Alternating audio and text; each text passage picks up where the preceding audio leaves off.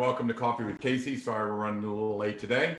We're going to be at 12:30 for a little while. I've got some mastermind things that they meet at 11 o'clock on Thursday, so I'm going to test it out for a little while, and we'll see if it's be a permanent change or just a temporary. We're going to have to change it to maybe lunch with Casey. I don't know.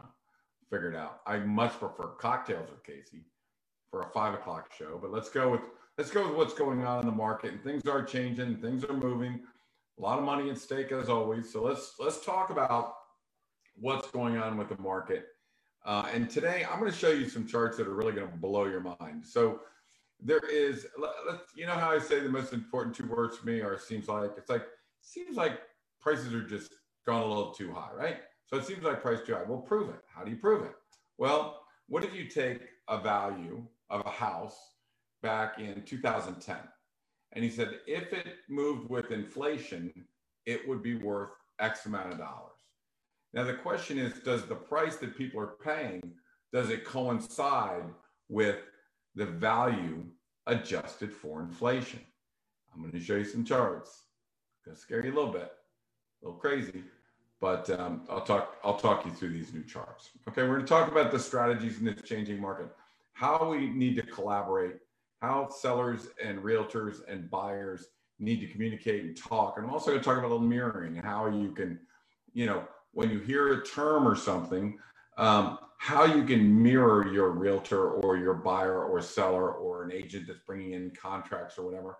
It's extremely important that we get as much information as we can and everybody be on the same page, because we're going to talk about, this collaboration. It's us against the rest of the market.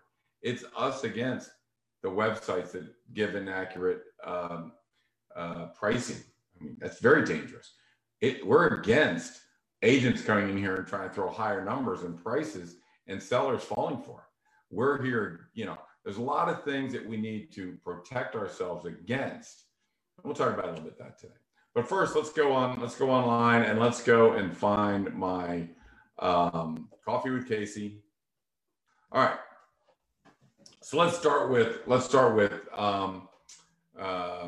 the charts as we always do, and the green is what percentage of homes were under contract in April of this year, right?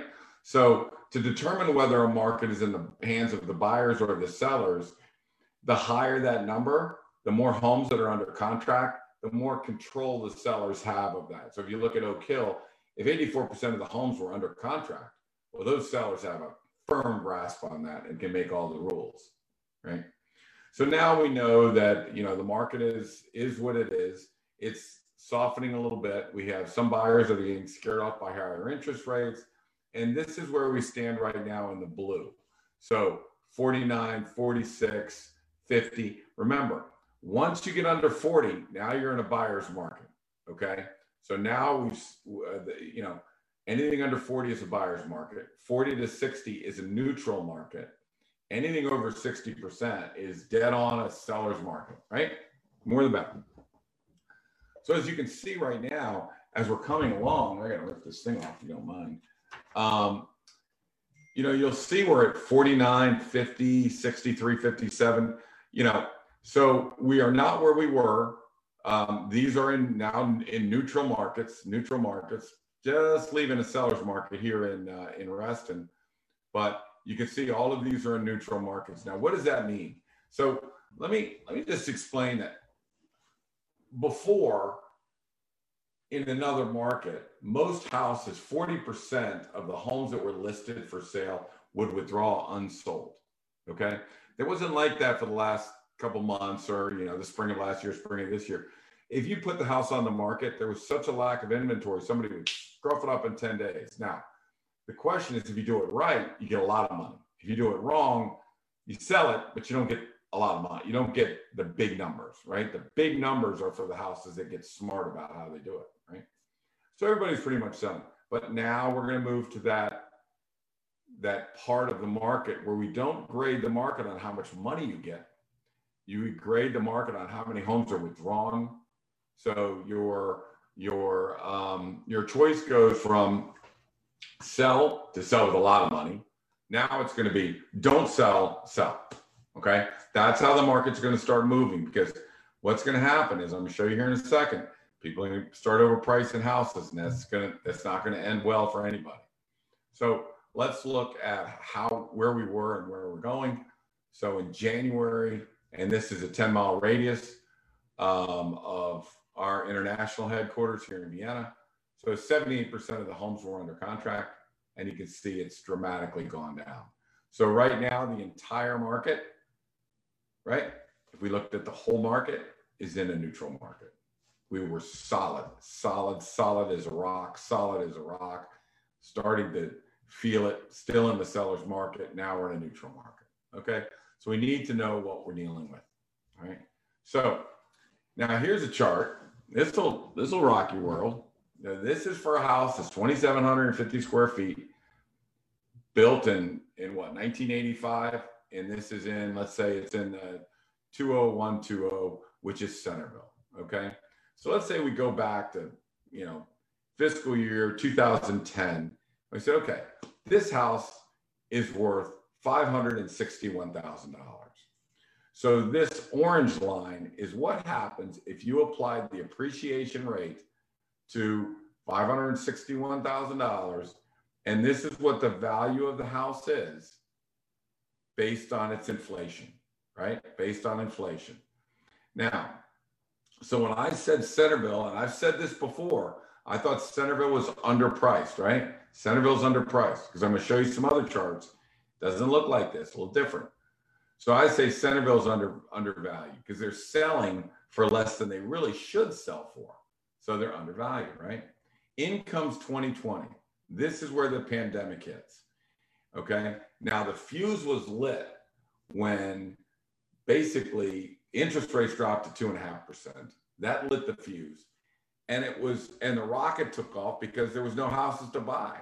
So what happened was the value of adjusted for inflation went in this direction, but the actual purchases went in this direction. So, if you feel that the house is overpriced, it is. Relative to where it should be, it is. Now, is it coming back down anytime soon? No, not coming back down. And again, I'm going to tell you, there's two things that feed the market. One is fear and the other is greed, right? So the sellers see that 840, they're not moving back. They just discern not put it on the market, then go back down. So you're still going to have a limited supply. If you want to buy a house in that neighborhood and there's only one out there or two out there, you're going to have to pay the price, right? So people need houses, and that's just what the price is right now, right? Now, as inflation rises, will this rise as much with it? Not really. I mean, you're going to see them start to level off a little bit in the next 2-3 years. But don't panic if you're paying these numbers. It's not, again, all I'm saying is the value adjusted for inflation of a house that's 2,750 square feet in Centerville is $723,000. That's what it should be selling for. But in fact, the pricing and the way the buyers have been reacting, it's going for $840. So is it overvalued? Yeah, people need to have houses. They're going to pay that number. Let's take a look in I guess this is Vienna. So this is a 3,500 square foot house, right? Now, adjusted for inflation, same house. Now look at the Vienna homes. See how they're overpriced? They're over the appraised, what it would be adjusted for inflation. So could these be overvalued? Yeah, a little bit, Are people willing to pay a premium for Vienna? Maybe. And then again, here comes the bewitching here. This happened in 2019 where they started to pick up. And then of course, once 2020 happened, then all hell broke loose, okay? So now a 3,500 square foot house in Vienna currently sells for $1.5 million. Adjusted for inflation, it's worth $1.2 million. That's a big number, right? It's a big number. Does that mean you should stop buying houses? The answer is no. Don't expect it to keep going up like this, right? Inflation, even though inflation is rising, not rising that fast. So 25% appreciation, 25%, yes, appreciation of pricing, but only 12% inflation. So there you've got a big gap between what people are paying and what it's worth. Okay. So here's one that got a little weird. This is just the big houses in Oakton. So you got big homes in Oakton. And you can see their line got a little high. So they were overpriced there for a while. And then once they got overpriced, look what happened to them. Then that price came down. There was a lull between 216 and say 219. The home in 2016, the big house in Oakton was selling for the same thing, almost the same amount in 2020. And then all heck broke loose, right? There's the trigger. There's somebody lit a match. So somebody lit a match and said, all right, low interest rates, no homes on the market, none of that, pandemic, boom. It's $500,000, $450,000 higher. Let's say it's up 20%. At this number, 20% higher than what it probably should be, right? Now, are people going to pay $2 million for the house? Yeah. Yeah. Why? Because that's the price. And there's nothing else on the market. And if you're a doctor at Inova that just came down from New England or New York or something like that, and you need to find a house near Inova in a beautiful neighborhood, $2 million homes, and that's the only thing you've got, you're going to buy that house. Got a pool? Yeah, got a pool. Beautiful house? Oh yeah, beautiful house. Is it worth $2 million? Yeah, it's worth $2 million. Now, adjusted for inflation, maybe 1.6. But the bottom line is the prices, the buyers, that is what the buyer is willing to pay. So, homes sell for what buyers are willing to pay. And right now, I'm just telling everybody that, let's say the market does turn sour. And let's say that more homes come on the market because the homes are inflated, the values are inflated. Let's say the inventory starts coming up, interest rates go up, and the market starts to soften. I'm just telling everybody, what'll happen is a realtor will come in here and say, oh, this is we need to put it on for 2.15. No, you need to put it right down in here. Because let me tell you something, that thing could start correcting as everybody's putting their prices up too high. If you put your price right here at 1.9 or 1.85, you're going to get the highest possible number. People are still going to bid the houses up.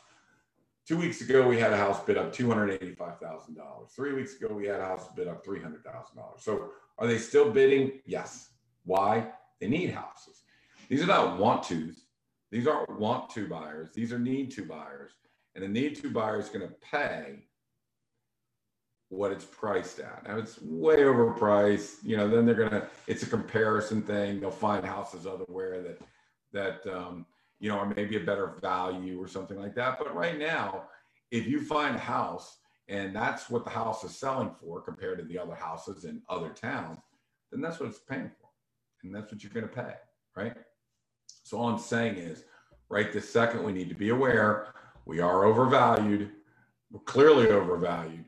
So we just need to be ready for an adjustment. I don't think it's going to adjust down a lot, but you cannot get aggressive in a market like that. Does that make sense to everybody? Let me see if I got anything else. That's about it. That was from last week where we tried to get ripped off at settlement by a settlement company, and everybody needs to be aware. And that brings up a great topic what I want to talk about today. Okay, so collaboration with the seller, right? You got to be a team. The person's got to really trust that realtor. So you need to interview them. You need to look at their track record. How many times have you sold? What's your days on market? What's your percentage of assessment? How much do you really know what you're doing? Then once that happens, you need to trust that realtor. Once you have them, and this is the realtor that you trust, you need to form a team and a bond. And if you have a concern, you need to tell them about that concern. We need to talk about that. Perfect example. I say house worth 1.65 million. That's what it's worth. Seller wants 1.8 million. We need to talk about that, right? Might get 1.8 million, but you're not going to get it starting at 1.8 million. You're going to get it starting 1.65 million. So, and let me tell you why it's so important that we collaborate and make sure we're all on the same page before we go anywhere. because there are outside forces out there that are working against your team, right? The market, it's going to get hairy out there. The winds are going to blow, the seas are going to get rough, and we just need to be very calm about what we're doing to make sure we navigate our way through. Because if you get too aggressive in a bad market, you're going to end up withdrawing, and it's going to be a very bad experience for you. We haven't seen a lot of withdrawals. We're going to start seeing withdrawals. So the search engines, a search engine may inflate the value of your house, and in your head, you think it's worth $1.8 million. So we're going to price it at $1.8 million. You can't do that. See, that website has embedded in your mind a false expectation of what you can do. So that's one of the enemies. The other enemy is you got people coming in saying, hey, I think the house is worth 1.8. That's what we ought to list it for. Hey, my company's a big name company. You can trust us. See, these are all negatives that they can come in, and if they can't beat you because their track record is better, they can't beat you because the commission rate is better, they're going to try and beat you by saying, I can get you a higher number for your house.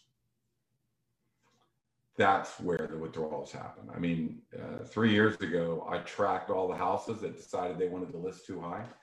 And, 75% of them all withdrew.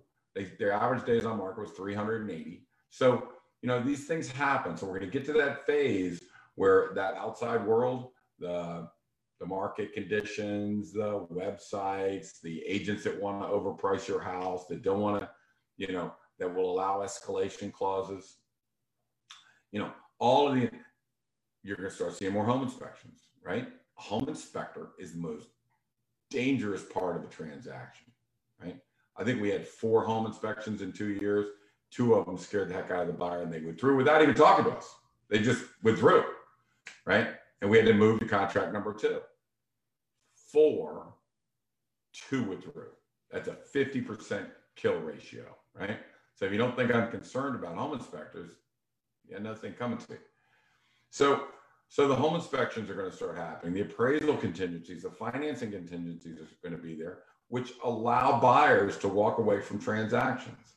So we are starting to see all of these things that could happen. And the more control the buyers have, the more all of these things come into play. Let me give you another example. A buyer agent who is fighting against our team, right, is going to bring in a contract, and they're going to say, hey, I want an escalation clause. We'll give you a list price plus $2,000 over what anybody else will give you, right? Okay. Well, we don't allow escalation clauses, right? And so the buyer agent came back, who was their job is to get the best deal for the buyer. So of course they're punching it down our throat. They want the escalation, no escalation. Sorry. So they brought back a contract that was $100,000 over list price. They were the only buyer. They were the only bidder. Had they stayed there, that's fine.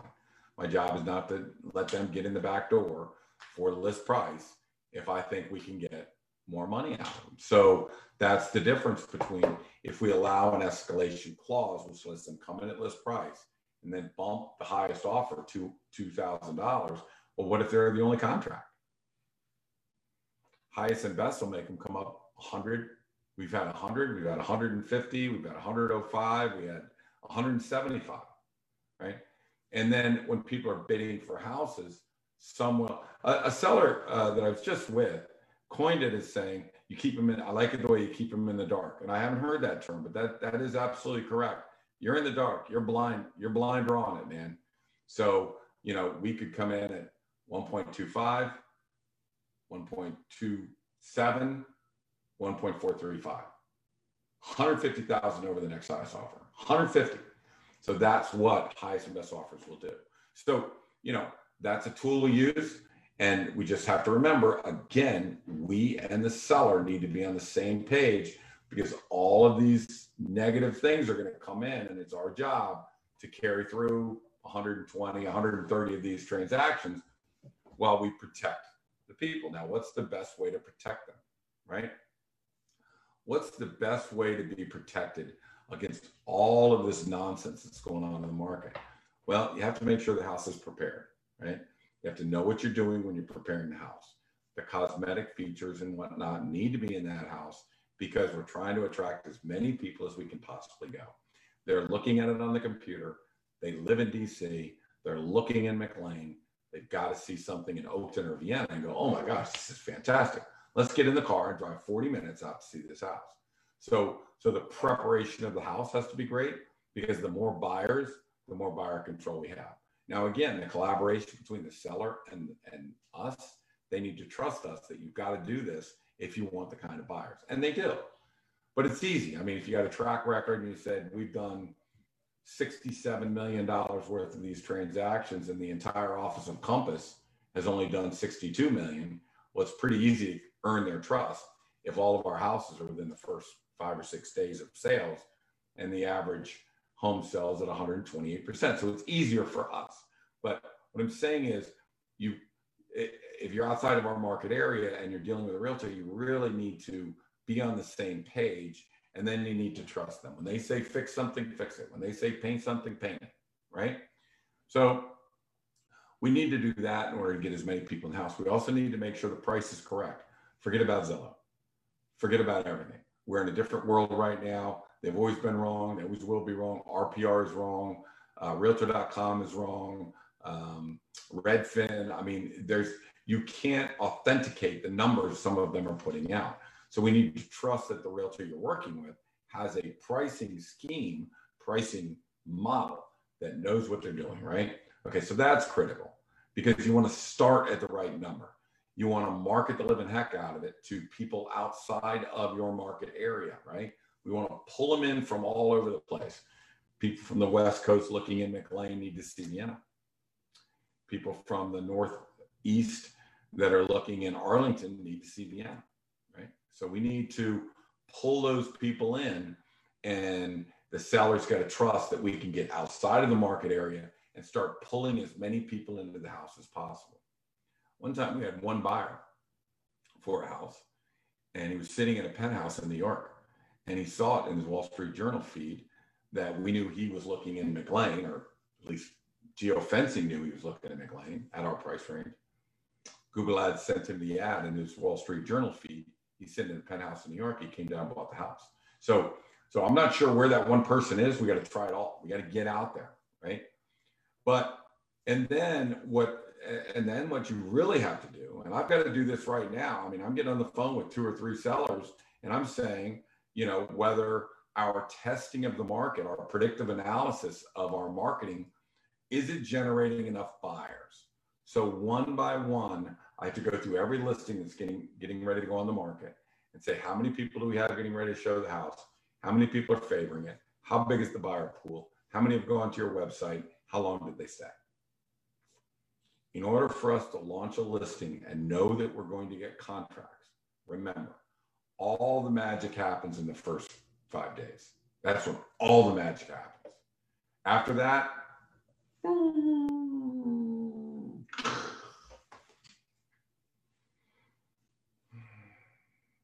that's what I see. That's what we've seen. So again, let me give you a perfect example. A group in Centerville said, our neighbor's house sold for 1.43. We think we're better than our neighbor's house. We'd really like to get 1.45. It's like, okay. So we put it on the market for 1.4. We tested and marketed and sent everybody, blah, blah, blah, blah, blah, blah. And we looked at it. We said, well, the buyer pool is so small, and you've only got 2 people coming to see your house. But if we can get them in the house, they love your house. So I had to make that tough phone call. Same call I'm going to make right now to 3 different sellers and say, hey, we got to go from 1.4 down to 1.35. Yeah, but we wanted 1.45. They believed us and they trusted us. I said, okay, why do we get on a roller coaster? Because 1,000 people before me got on the same roller coaster and they all made it back. So that's why I get on the roller coaster. So, if 40 people do something and have success, feel pretty safe that you can do it. So we dropped it from 1.4 to 1.35. They got 1.557. So even though they dropped 50,000, they got 207,000, right? Instead of getting 1.45, they got 1.557. Instead of having to worry about a home inspection, there was no home inspection. There was no appraisal. There was no nothing. And by the way, that contract was about $150,000 over the other contracts that came in. So highest and best. So two things were at play. The predictive analysis saved us from going off and not having any business, not having any buyers, saved us. And then the highest and best, I mean, that the lower price got everybody in the house, but the highest and best got someone to bid 100 and whatever it was, 40,000 over the next highest bid. So when I say it's a collaboration, it's a collaborate. Maybe I'm stroking out. Somebody call 911, tell them to go to 715 Center. So, it's got to be, you've got to have trust. You've got to communicate. If a seller has a concern, I need to know about it. I mean, we're on the same team, right? So if your concern is you don't want to do an open house, your concern is, I think we're pricing it too low. Your concern is whatever. We need to talk about it. We need to communicate, right? So let me tell you the best way to communicate. We mirror people. Chris Voss, hostage negotiator, he teaches how to mirror people, right? We do it all the time. So, the old example I usually use is, the agent comes in and says, hey, my seller's going to address my contract. They're very anxious. And mirroring means say the last word they said, say that back to them in a question and get in depth, right? So she said something that stirred me and said, my sellers are very anxious. And I said, anxious? And said, oh yeah, they've lost like 5 contracts and they, blah, blah, blah, blah, blah. So this is a mirroring technique. So, and of course they came back, we said highest and best offer. They came back 150,000 over list price, mirroring. So we teach the sellers to mirror us. So if I say something that you don't understand, or, I say, we really should be at 165 and they're 165, right? Well, we need to dig in because we're not on the same page with where we should be starting, right? I can tell you that the 9 out of 10 that do get on the same page, it's beautiful. But one time we had a seller that told us that he prayed and God told him that it should be 200,000 more than we thought. I can't argue with God. So we went off at that number. And of course, so, we need to be on the same page. You got to have trust. If you don't have trust, you can't work together. Don't work with a realtor you don't trust. And realtors, I have a lot of Sampson Properties agents that watch this thing, I think. If someone doesn't trust you, then you can't work with them. So here's how you know whether they trust you or they don't. Okay? It's very simple. Are they asking you questions? If they're asking you questions, they trust you. If they're telling you something, if they're constantly telling you, yeah, but this, yeah, but that, yeah, but that, yeah, but this, yeah, but that, then they don't trust what you're saying. And they're, that's not more of a conversation. A conversation is questions. Well, what about this? What about this? What about this? Then they value your opinion. But if they're going to tell you something, they don't value your opinion.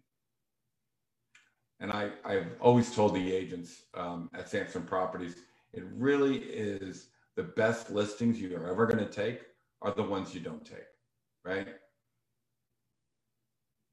It's the 10%, 90% rule. 10% of them are going to give you 90% of the problem.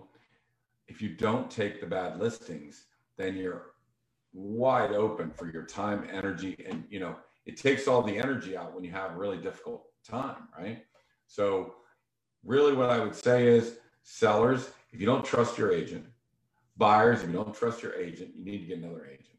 If they haven't proven to you that they have the track record of doing, taking the roller coaster out, bringing the roller coaster back safe, right? They don't have that kind of track record. It's funny. We were talking with a seller, and he says, well, this other agent, has his opinions. He's got strategy. And I looked at it, I said, well, he sold one house over $1 million in 2 years. So I'm not sure,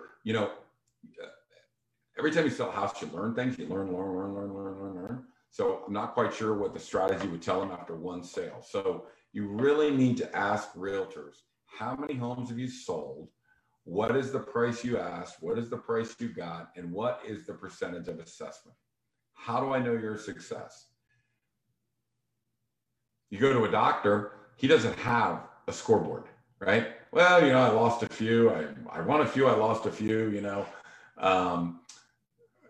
don't have a scoreboard, and neither do attorneys, A lot of people don't have scoreboards. Realtors have scoreboards. All our listings have to go in MLS. They calculate the days on market. They calculate what it sold for, what you listed it for, how long it stayed, what the first list price was. So all the information about the realtor is online. Just go online. Just say, I need your track record, and then make sure you can authenticate that track record is selling the house as you are, right? They've already taken the roller coaster out 100 times and brought it back. We're all good, right? Then you trust them and move forward. But make sure you check it out before you put your trust in somebody. You need to authenticate that you have the right person. But the collaboration, there's $100,000 to $200,000 at risk out there. You sure better be working with the right person. You sure better be trusting what they say. In a market like this, it's going to get a little rough. The waters are going to get a little rough. People, instead of selling in 10 days, it's going to sit. It's a lot of money at stake. I hope this helps. My name is Casey Sampson. This has been Coffee with Casey, or I guess lunch with Casey at 12:30. We'll be here at 12:30 again next week for lunch with Casey, and talk about whatever's on the market. We'll see how the market's reacting.